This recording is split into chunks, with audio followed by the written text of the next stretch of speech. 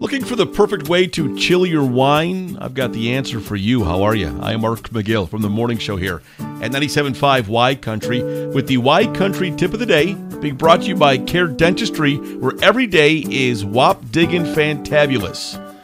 So if you want your wine chilled but you don't want to dilute the flavor, try sticking some frozen grapes in your glass instead of ice cubes. Of course, when the ice cubes melt, it waters down your wine. Grapes will not melt, and they will just make your wine more flavorful. So chill your wine with frozen grapes. It's the Y Country Tip of the Day being brought to you by Care Dentistry, where every day is wop diggin' fantabulous.